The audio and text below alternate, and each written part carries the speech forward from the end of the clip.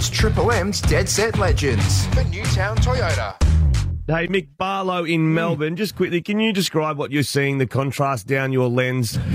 You got two different screens. Britt and I are both on separate cameras. Can you just describe what you see? I see Beauty and the Geek. Zave's got his glasses on this morning. Britt, you're going very well this morning. She's got a big day, which we'll go into awards night at the races. Yes, and the races are early, so I had to get ready now. So you're fully timed up, literally like you're about to walk down the aisle for a wedding, and then there's me who's wearing a dirty jumper, pink board shorts with a dolphin on it, and socks with holes in them. Hey, it's good that you have shoes on today. I think 5 or 6 hours prep at the Campfield last night as well. I did have a bit of a net session last night, which was interesting. Just an early net session. But, hey, Mick, I did catch the footy, and it didn't end so well for Geelong.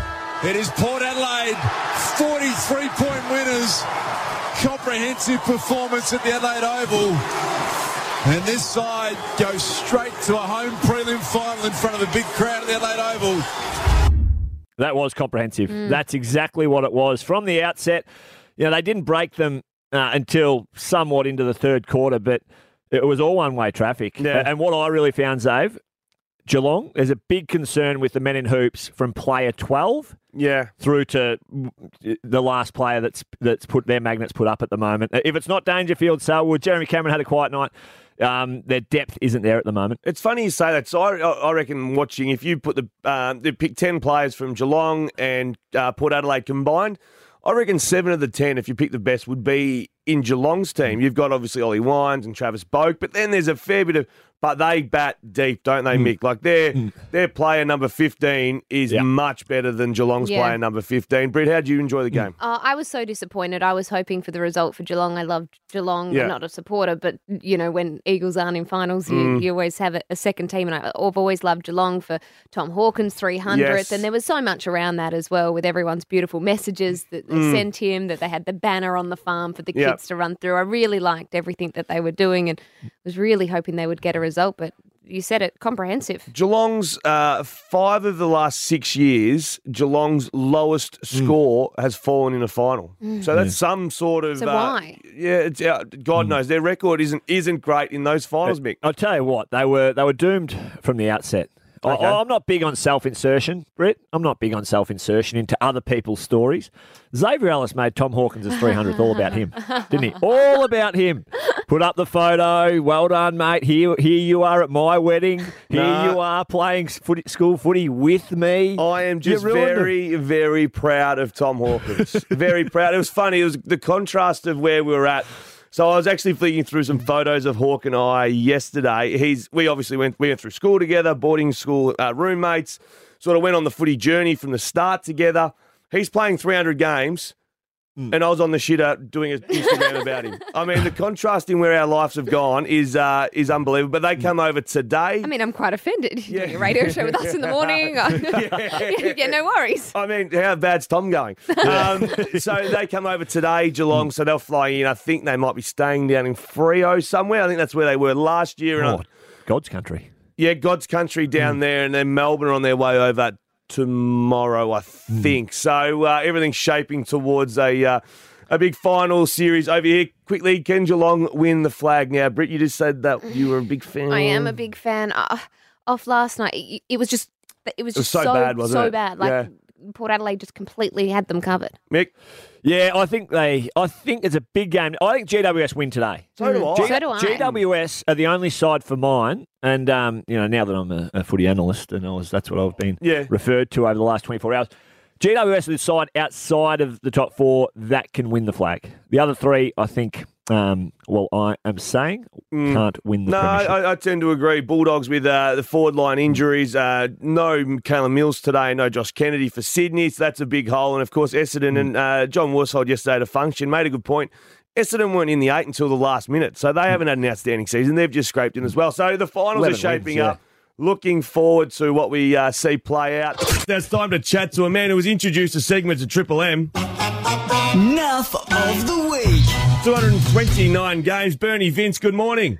Yeah, g'day guys. Great to be on the show. Hear good things about Triple M Perth over there, so looking forward to being on your show today. Now, Bernie, just quickly, enough of the week. How has Mick Barlow not been in it regularly? There's no big enough alive. Well, I actually try and look after my mates. So I just thought, just let him find his feet and get started before, you know what, next year I'm going to start really attacking that man, because otherwise I'd fill the whole segment up with Mickey Barlow stuff. So, I've got to spread it around a little bit. Now, you say looking after you, man, mate. He did just tell us a story about Lockie Neal's Buck Show. That, yeah. Jeez. How in depth did he go into that one? Nah, it was a hook. It was a hook. He didn't even tell us the story, so you're in the clear.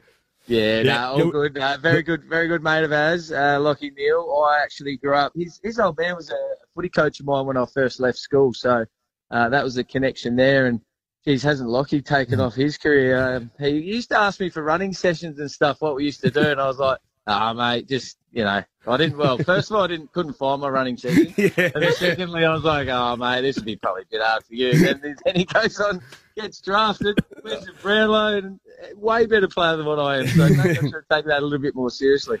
He one off season, I remember Lockie Neal. He got a bit behind in his weekly running program, so he did 3 sessions in one day. But anyway, if I got that far behind, I'd be running for a month straight. got far behind. On that Bucks Day, Bern, we won't go into detail. I've only just flicked the lure in. I want the detail. Come on. No. Devil is in the detail. It absolutely is. But Ross Lyon was on that Bucks. Ross Lyon was there. Is the Bucks Ross Lyon capable of going into coaching a big club like Carlton? I love. You know what? When Ross Lyon came, I actually, because he was a touch later than what we were, and I went up to Lockie and go, mate, Ross Lyon's here. I didn't know. He goes, yeah, he's invited to our show. I thought he was on another table. I was telling him to calm down and warn him, and then Ross ended up being almost best on. I was about to say, what was his performance like? He was very, very good. Had very to play good catch up. Very good entertainer, Ross. I actually sat next to him for a while, picked his brain. Not sure what about, but I remember asking him a few questions. You're quite brilliant, Shane. Yeah, terrific. Oh, we love that grab all the time. But in all seriousness, can you see him coaching next year?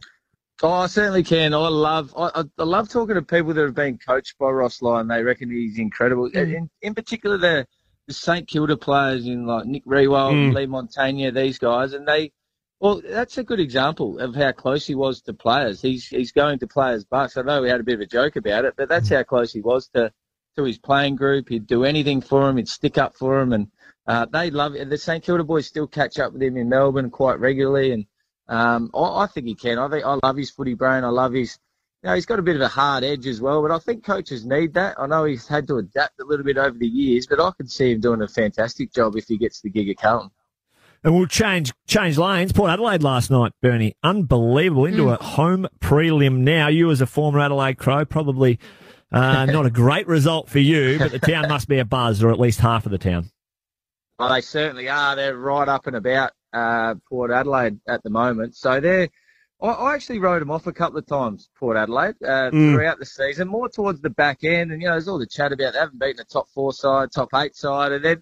But what they were doing is they were just banking wins. They were just beating whoever they were playing. And, they had some pretty poor performances a few times against some good teams. And that's probably why I thought, they can't beat the good teams. You've got to beat the good teams to win a flag.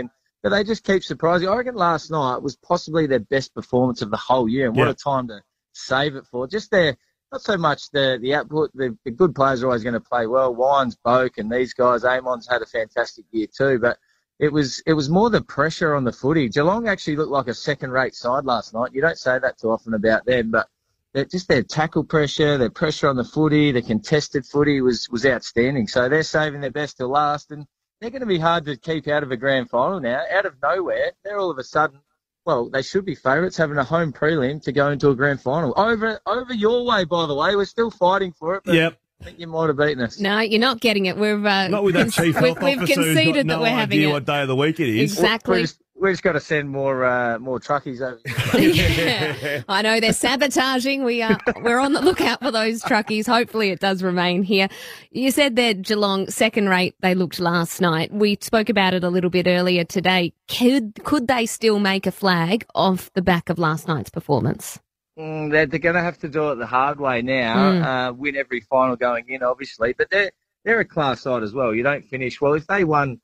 The last round, which they should have as well, gave up a 44-point lead to Melbourne. Should have finished top of the table, and you don't fluke finishing top. So They're still very capable. They're going to have to do it the hard way now, play the winner of Sydney or the Giants, and they're both going pretty well. And then they're going to have to come through either the winner of Brisbane and Melbourne. So no easy final. They're going to have to do it the hard way now. You'd much prefer the week off and wait for your opponent the next week in the prelim. But I think they can. I think anyone in the sort of top 5 can win it this year. It's absolutely wide open. Every team's had a bit of a hiccup along the way.